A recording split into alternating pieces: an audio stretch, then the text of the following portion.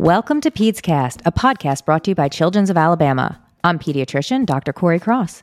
Today we'll be speaking with Dr. Wally Carlo. He is the Division Director of Neonatology at Children's Hospital of Alabama and at University of Alabama at Birmingham. He holds the Edwin M. Dixon Professor of Pediatrics Endowed Chair and is a world-renowned neonatologist. Thank you, Dr. Carlo, for joining us today. Thank you very much for having me here. So tell us about the Neonatal Research Network. It's part of the NIH's perinatal network, correct? It is correct. The Neonatal Research Network is one of the three NICHD perinatal networks. These are clinical networks to make major advances in perinatal care. And it's my understanding that Children's Hospital of Alabama is a member of all three of the NIH's perinatal networks, and that's a huge accomplishment. Isn't that correct? That's correct. We have now had for over 20 years the three networks. These are three major grants provided to us by the NIH to improve perinatal care, neonatal care in the U.S. as well as in developing countries. So the networks are the Global Network of Women and Children's Health Research, the Neonatal Research Network, and the Maternal Fetal Network. And as you mentioned, that brings in grant money for research in these areas. And I'm curious as to being part of the Neonatal Research Network, how that has opened up research opportunities. Could you let us know what that's done for your institution? Yes, it's very important. It has opened a lot of opportunities. For example, we conducted a very large study at Children's of Alabama in which we took babies that had bowel inflammation problems, and there are two treatments that have been used historically, and we found out which treatment was best for some babies and which treatment was best for the other babies. So this is already being translated into practice, not just in Alabama, not just in the U.S., but all over the world. When you're working with the NIH, it has global implications, what you're able to study. And I will tell you that being a pediatrician, I think that perinatology is one of the fields where what I learned about in medical school, what I learned about survival and treatment plans for babies back then has really changed to what it is today. The advancements have been outstanding, but those advancements takes a lot of dedication and research. Tell me a little bit more about some of the studies you've done, because I've read your CV and it's pretty impressive. Yes. So, for example, we did a study with necrotizing enterocolitis. That's the inflammation of the bowel that I mentioned. And there's two treatments, either opening the belly and doing a big surgery. It's called exploratory laparotomy. They open the belly and they explore, versus a tube to drain. And we did this multi-center randomized control trial, which was the second one led by our team and our investigators, but this is the biggest one. And this definitely showed that there's some babies that do better with one treatment and other babies do better with the other treatment. So this was a major, major advancement. And likewise, in developing countries, we did the study of keeping babies alive, babies who are born essentially dead. Many babies are born that don't breathe. And we developed techniques and taught techniques to keep these babies alive with a reduction of mortality by more than 50%. Now, was that the first breath trial or is that something different? That's correct. That's the first breath trial. And in fact, it was named purposely because some babies do not take the first breath. We are used to seeing a baby born and then cry. And that's like a sign. Everyone knows if a baby is crying, it should be okay. Well, what about for the 10% of the babies that don't cry? They don't take that first breath. And that's where the first breath trial comes in. And we resuscitated the babies, and there was a big reduction in mortality.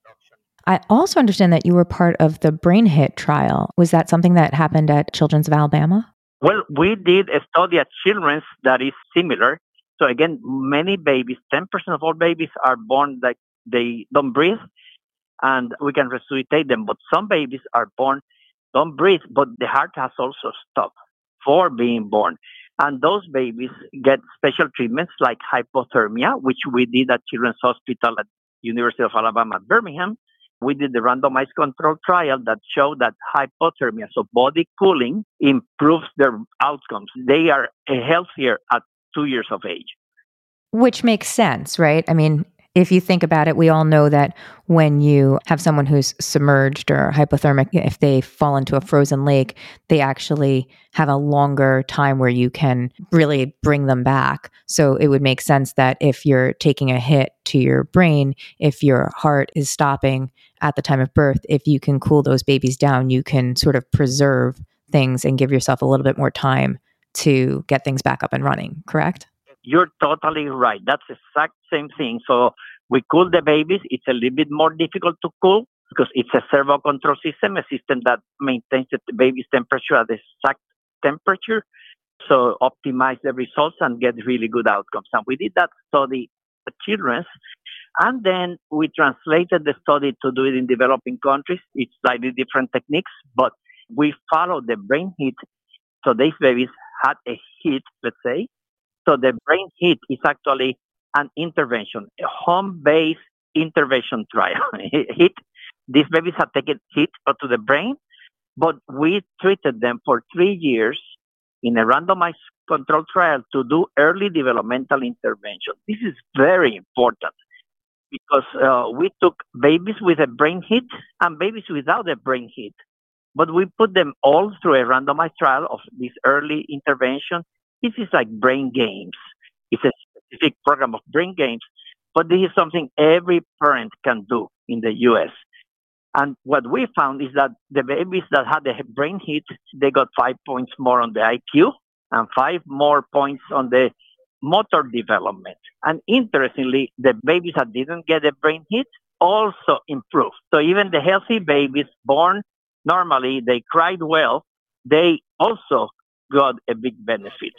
Well, and that goes to the brain being so malleable, right, when you're born, and that there's really so many connections, and that depending on what you expose the brain to, your brain sort of prunes itself to be able to work well in the environment that your brain thinks it's going to be in. Isn't that correct?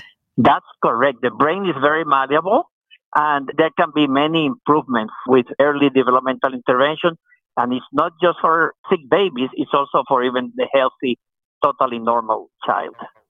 And just to give a plug in here, this is one of the reasons why, as pediatricians, we don't love it when you put your baby, healthy or otherwise, in front of a screen for long periods of time, because you're basically training the brain to do something different than it really needs to be doing, which is exploring its environment. So it has real world implications, what you're talking about. It has. In fact, something we did is that the home-based intervention was all given by the parents. What we tried to do, because this is in low-income countries, we did not want to spend the money with healthcare workers. We taught the mothers and the fathers how to interact with the kid. And obviously that did not include TV, but it included a curriculum of great interaction between the parent and the child. Well, that's so encouraging because, as you said, it is something that we're studying here, but has global implications. And when you can really have that type of scalability, it makes what we're doing all the more important, because in developing countries, they do need our help to decrease their infant mortality rate. In summary, is there anything else you'd like to share with our listeners today? Yes, I'd like to say that it takes a village to raise a child. It takes everyone.